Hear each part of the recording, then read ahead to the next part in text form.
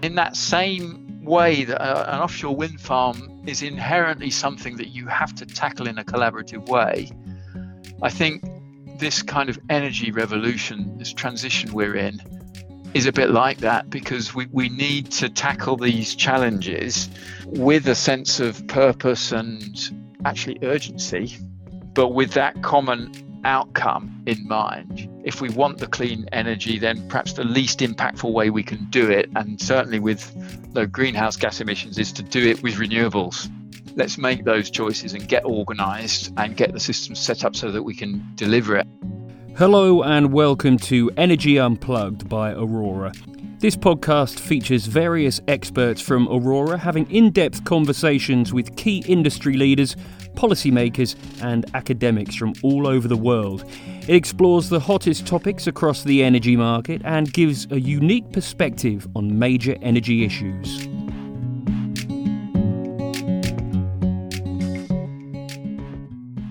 Welcome to the latest episode of Energy Unplugged. I'm Richard Howard, the Research Director at Aurora Energy Research. And in this episode, I'm very pleased to be joined by Duncan Clark, who's the head of UK and something of an offshore wind guru at Ørsted. Welcome, Duncan, and thanks for coming on the podcast. Thank you, Richard. Great to be here. So me and Duncan have actually known each other for quite some time, since we almost 8 years ago, I think, Duncan, we worked together at the Crown Estate. I think it's 9. I think it's just a little bit over 9 years. That's 9 years. When I left the Crown Estate to come to what was Dong Energy at the time. Yeah, and that's what I thought it would be fun to sort of start at that point, really, which is, I guess, to understand how you've got to where you are today as being the head of this arguably by far the biggest offshore wind company, Ørsted. So from the Crown Estate onwards, what's been the journey for you? Well, I had the good luck to come from a commercial role at the Crown Estate into a project development manager role for Hornsea 1, as it was, in the pre-consent stage. And I did that for a year or so in Dong Energy, and then moved in to be a project director for Westernmost Rough, which was just getting to an FID at the time. And I then took that project through its construction and into operations. And that was the start of a real role as a program director in execution, taking on Hornsea 1 through execution and also Hornsea 2 until recently. So Hornsea 1 came to a conclusion and completed, and that really opened up the opportunity for me to take on this role, which has been equally fun. These are massive projects that you're talking about, Hornsea and Westernmost Rough. What's the total size of those in megawatts or billions of pounds, just to give people a sense of scale? Yeah, well, Westernmost Rough was about €1 billion of capital expenditure. It was 35 turbines of a totally new platform, the what's now Siemens Gamesa 6 megawatt platform, and that was the first commercial production run of them. And Hornsea 1 is a real scale play and is 1.2 gigawatts, 174 turbines of 7 megawatts each, and further from shore than we've ever done before. And it's the highest capacity plant. It's roughly £4 billion of capital expenditure. And at the time we embarked on it, really felt like a man on the moon project, it was described as. And of course, one of the great strengths of offshore wind, I think, is that much of what you do gets standardized in a manageable unit, whether that's a turbine and its foundation or the cable solutions or the offshore substation. You can actually break it down and get it right at that smaller level, and then these really big projects become manageable. Yeah, I was going to ask a bit about that. So what, in a way, Ørsted has become such a specialist in this area, and that some of these projects that you've worked on were, in a way, the pioneer projects where this move from being And I guess if we think about early offshore wind as being a process of sticking what were designed as onshore wind turbines onto a platform in the sea, these are now machines that are bespoke for the offshore wind setting, and it seemed to me an awful lot more thought went into how to deploy at scale and get the cost down. But what to you are kind of the real ingredients in that story behind Ørsted's success in really pushing that through and scaling up? Yeah, what you say is exactly right. And I think we learned a lot as an industry, and this is up and down those supply chains and with the sponsoring companies, the developers, and also with the funding parties. We learned a lot by doing it on smaller scale projects, round one style projects, round two styles projects as well, gradually growing it. And that enabled the core product, the turbine, to iterate, and it's grown massively. So the very first projects in the UK were maybe a 2 megawatt turbine, and we're now planning projects. I think the most recent ones from allocation round 3 are at 13 megawatts per turbine. It's transformed it. You don't do that without trying it out, learning by doing, and feeding the lessons back into the supply chain, into design, into manufacturing, into installation. It's often overlooked a bit, actually, the installation, because one of the changes that we saw at Westernmost Rough was this stepwise getting the tools right for offshore installation. If you're handling a blade that's 75 meters long in a naturally windy environment, you'd better really think about how you do it. So a proper automated setup with the right grippers and handling equipment, that becomes an important part of your success. So you can imagine, maturing offshore wind to scale up and get the cost of energy down is much more than just a desktop design exercise for size. It's about bringing all the multiple different types of company, types of professional expertise that is involved in actually delivering the whole wind farm, and getting them all to challenge and say, okay, how could we do this better? How can we install a blade in slightly wider range of wind conditions? How can we handle a blade that's getting bigger and bigger as the design evolves and still handle it safely? And tackling those questions takes engineering skill. It takes collaboration across companies, across supply chains, and it takes a bit of time. And that's the journey that I see has happened in offshore wind across all elements of that chain. So many tiers of supply, all the different companies involved in installation, and the developers and funders as well. Yeah, and I mean, all of the things you're saying, so true. And it seems to me that this is part and parcel of just getting it done, moving to those big turbines and actually physically being able to install them, but has also been a big part of the cost reduction story that we've seen in offshore wind.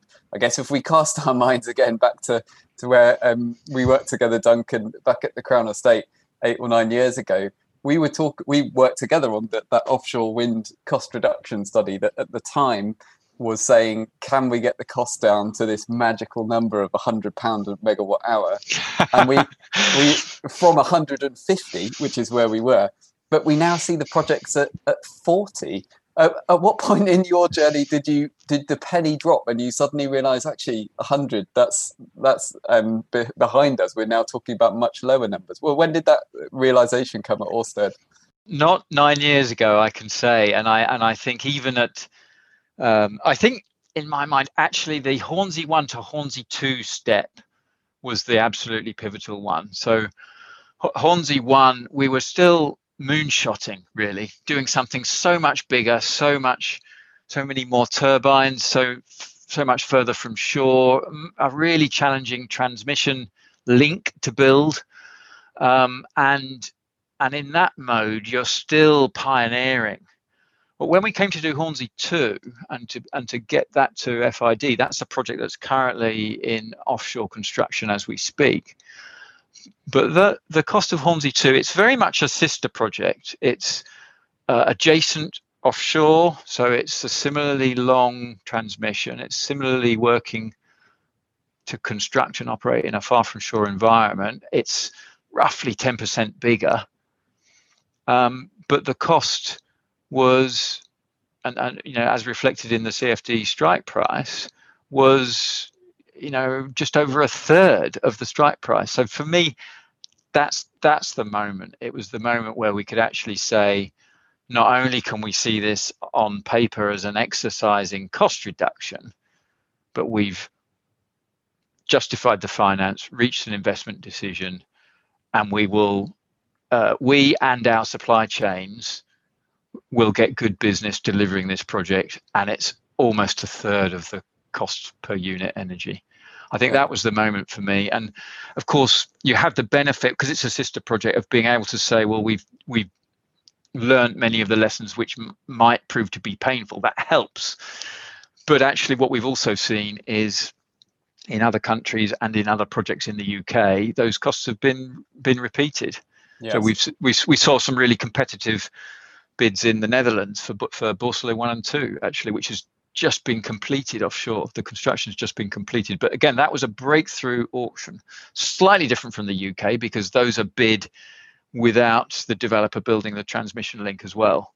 So slightly different, but again, it was very competitive in terms of price per unit energy, and that really showed that it's real. Yeah. One other aspect I'm interested in is the sort of transition. I mean, we talk about offshore wind as Ørsted as the offshore wind giant now within the industry, but it has not always been thus. When you joined the organization, it was called DONG, which stood for Danish Oil and Natural Gas, and that was the main play, was in the oil and gas space, and it's now it's undertaken a remarkable transition in a short space of time. Can you sort of describe a little bit how that's felt as being part of that process? Yes, and you're right. Dong Energy had a rather coal-fired power station fleet. Yes, it had some really interesting, promising interests in wind, particularly offshore wind, but it also had these oil and gas assets and coal-fired power stations and district heating as well, associated with some of the power stations. And it's been a real transformation. And of course, in the company's journey, there were some pivotal moments, and I think one of them was a proposed coal-fired power station where a lot of development effort was brought to try and bring this project to fruition in Germany, and it didn't happen. And I think the company asked itself some hard questions after that. What is it we've been doing? What is this tide of objection, and what is it we're not seeing? And really realized the way things were going. And also there's another point, which is looked at what were the capabilities that the company had, and which of those capabilities provided a winning platform, which of them would enable the company to be really good at something and really successful. And I think offshore wind at that moment stood out as an area that was promising, growing, but where the company had a very strong starting point, having been involved in the earliest offshore wind farms, 1991, now decommissioned, but having had that continuity of involvement, and was at the time, building presence not just in Denmark and the UK, but in other countries like Germany, and the promise was there. And actually, the company had some real capable, visionary people at the group CEO level. When Henrik Poulsen joined, a very thorough and rigorous focus, and working to get that strategic alignment in the company and create a powerful vision behind which everybody could align and focus. And when I joined the company, the investment funds for the offshore wind pipeline came basically from the cash thrown off by the oil and gas assets. And of course, that is the history where we are today, having been through an IPO, having divested those oil and gas assets, having converted the coal-fired stations or shut them down. We're now a, if you like, pure play renewables company, market leader in offshore wind, with growing and strong onshore renewable pipelines as well, particularly in the US, but also elsewhere, and really being part of this fantastic global growth of an enthusiasm for offshore wind, with a leading position in the US and a leading position in Taiwan, as our platform for growth in those Asia Pacific markets. Yeah, I suppose, and in a similar way, I wonder whether there's lessons here for the likes of companies like BP and Shell that have come from this heritage of oil and gas and still have the oil and gas assets, but have aspirations to be reducing their emissions and getting into clean electricity. In the case of Shell, aiming to be the largest electricity company in the world by the 2030s. So, are there parts of this that they can learn from that? I suppose a related point. I find it fascinating that Ørsted's market capitalization is now roughly the same as BP's. I think recently it tipped over to be slightly higher than BP's. Yes. Which sort of seems to be indicative of where the two companies have got to. But are there lessons that BP and Shell can take from this? There definitely are. And I think that strategic focus is really important.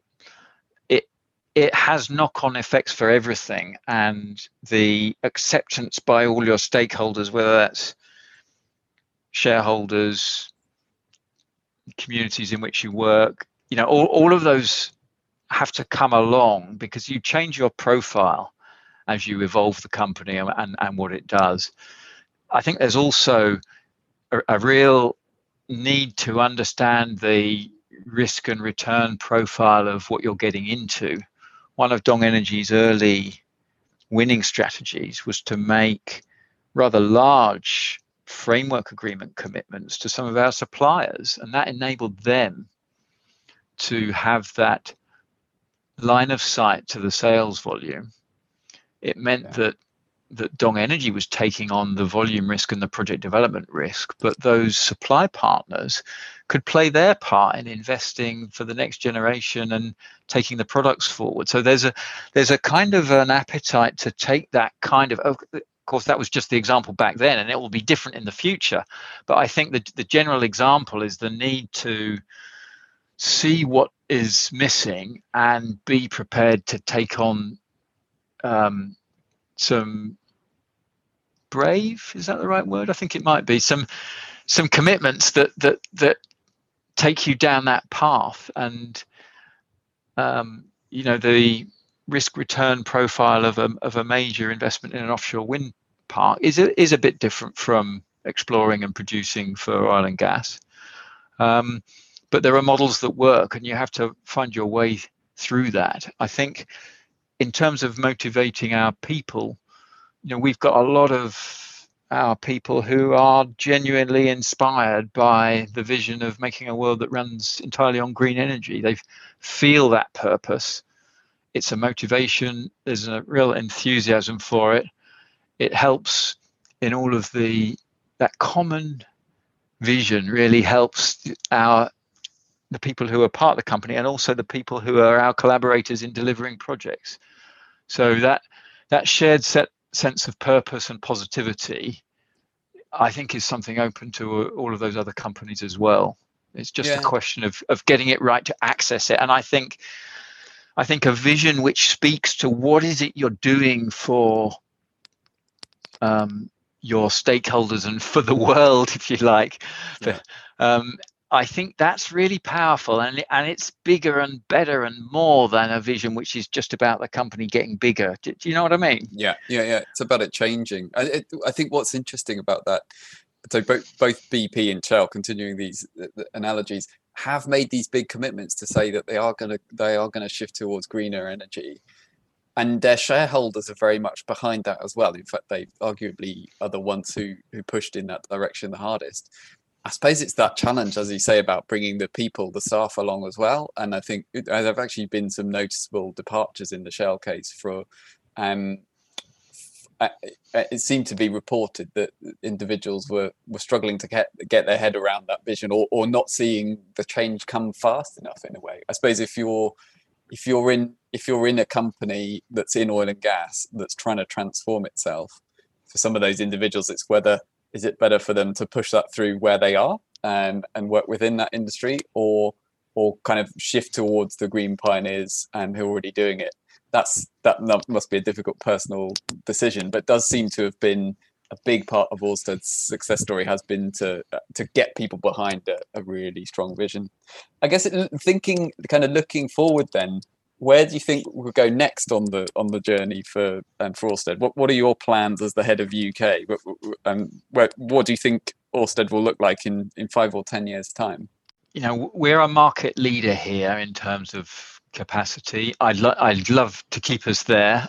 The UK is a great market to be in. Ambitious growth, an established framework, established institutions and processes, whether that be for consenting or grid or financing, in fundraising, all of that is a good place to be.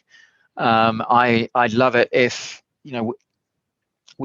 I think we'll have invested by the end of next year 13 billion in the UK in UK energy assets, and I'd love for us to double that and more in the decade to come, and to keep ourselves at the forefront of the sector here, as this sector really stays in a world leading position. If I look at the wider company, we've got exciting growth all over the world now, and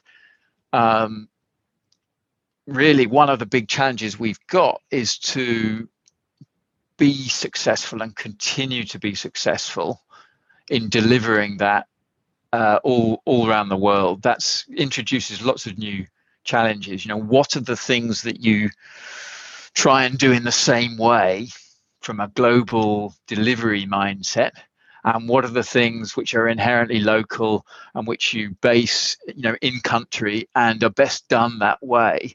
And of course, this is a globalization journey that companies have done throughout cycles forever, if you like, and there are companies that make a success of it and others that struggle, and I think it's a success factor for Ørsted in the coming decade is to make that journey successfully. Yeah, and so the way you describe that, it sounds like it's kind of more of the same. Go global, get really good well, you're already really good at doing offshore wind, but do it in more places. Is that, I just wonder, from a kind of risk perspective, you feel that sounds like it's a strategy of putting all your eggs in one basket, but just making a big bet on something that we do think will be a big part of the future. Is that the right way to characterize it, or is there also a strategy to kind of diversify into other adjacent areas as well?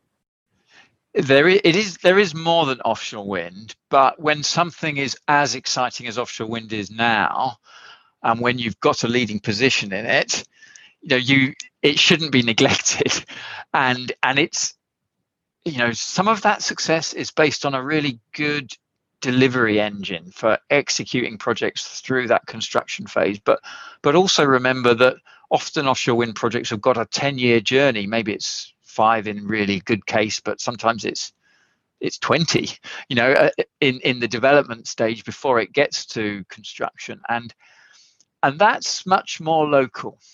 That is much more about the regime you're operating in, the country, the geology and geography, and the local, everything from weather to politics to land ownership, and so that's much more local and more difficult to standardize that, I would say. The other thing we're seeing is that the breakthrough that renewables have had, and offshore wind as part of that, leads us to think about energy very differently, not just differently for how we get our electricity, for how much of our energy needs we meet through electricity, and that opens up opportunities. We're really trying to get up that learning curve with the potential for hydrogen, hydrogen as a carrier, as a way of decarbonising some of the most difficult parts of our society and energy use, whether that be some of the heavier industry or heavier transport. We can see a role for hydrogen, and quite possibly there's an even bigger role for hydrogen by the time we get to 2050, also in things like heating. So,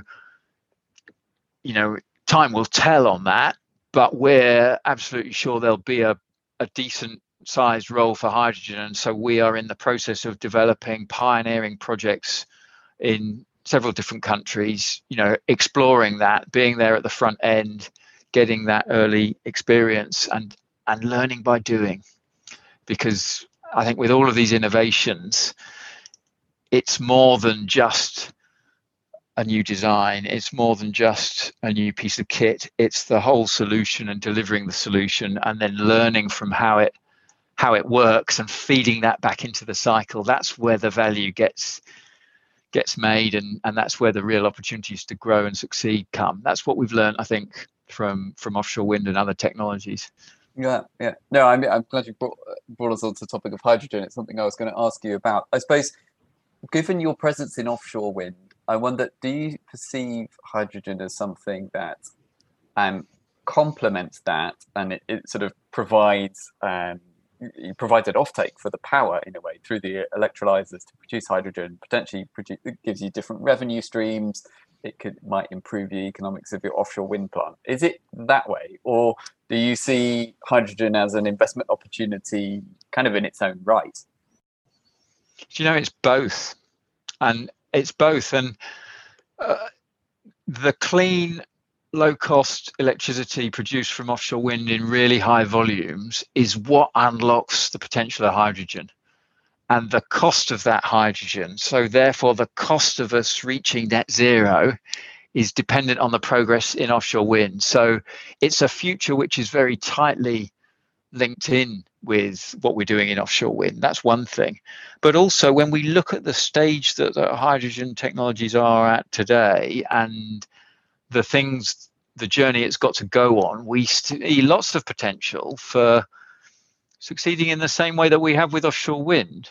That's a journey we do understand, and it's a combined thing about everything from technology and project execution and project development and working with regulators. Those are things we do already. So that's an opportunity for us in its own right, I would say. And then perhaps overarching it's totally in keeping with our vision. Now, a world that runs entirely on green energy is going to need a broad range of solutions. Offshore wind is a really useful part of it, and so will hydrogen be. Yeah. One other sort of emerging technology, which is potentially close to your area as well, is the floating wind. And we see in recent announcements from the UK government a commitment for 1 gigawatt of floating wind by 2030.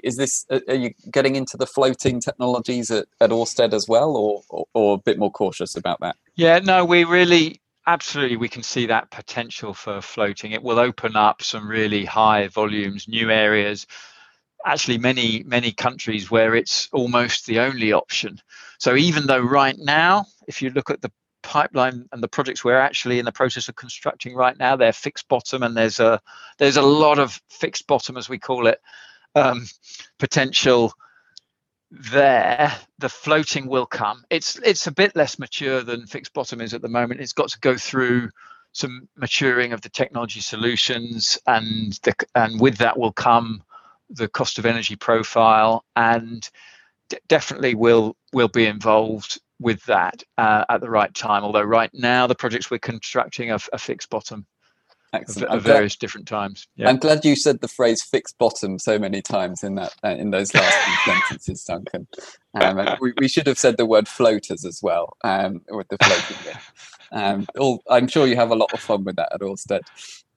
Just one final thought before we wrap up. Then, obviously, we've had quite a few announcements from the UK government in recent weeks. I don't expect you to have waded through. I think I'm told 1,200 pages worth of the 6 carbon budget and the energy white paper. But if we focus on the offshore wind part of it specifically, the target for 40 40 gigawatts of offshore wind by 2030. Is that something that you think is achievable?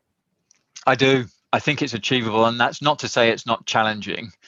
But as an industry and with our stakeholders in government and other organisations, we have a fertile discussion ongoing on the things that are at the forefront of that challenge, whether they are to do with the planning system and the necessary decisions and balances that have to be struck between, for example, uses of the seabed and impacts from making decisions to commit to this clean energy, through to connecting to the grid in an efficient way, through to evolving the contract for differences as the mechanism which gives our funders line of sight.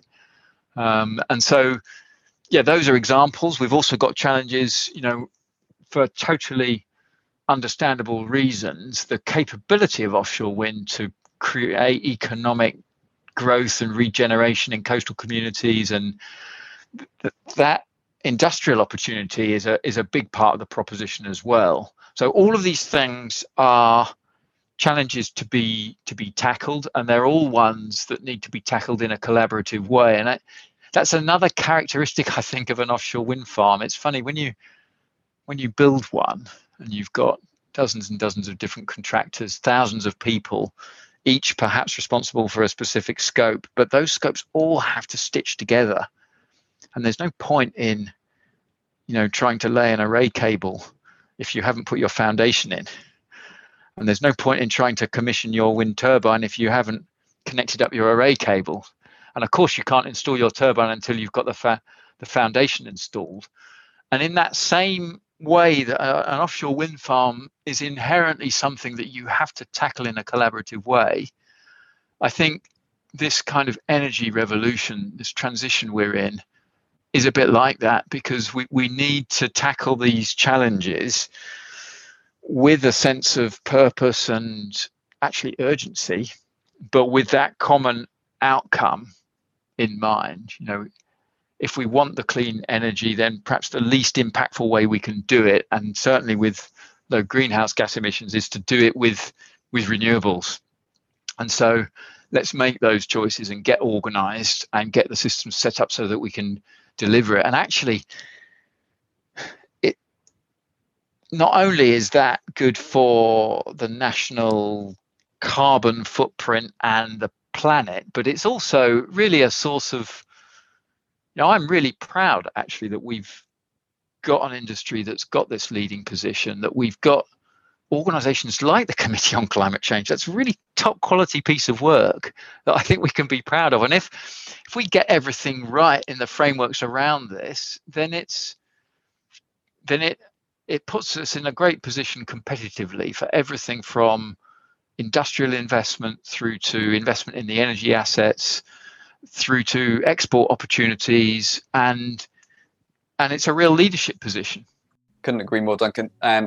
I think we'll end on that very positive and optimistic note then of what you've been setting out as your vision. Duncan, it's been fascinating to have you on the podcast, so thanks a lot for joining us. It's been my pleasure. Thank you for having me. That was Richard Howard, Aurora's head of research, talking to Duncan Clark, head of UK at Ørsted. Do keep an eye on our podcast feed for more in-depth conversations with senior members of the energy industry. The best way to do this is to subscribe on whatever platform you use.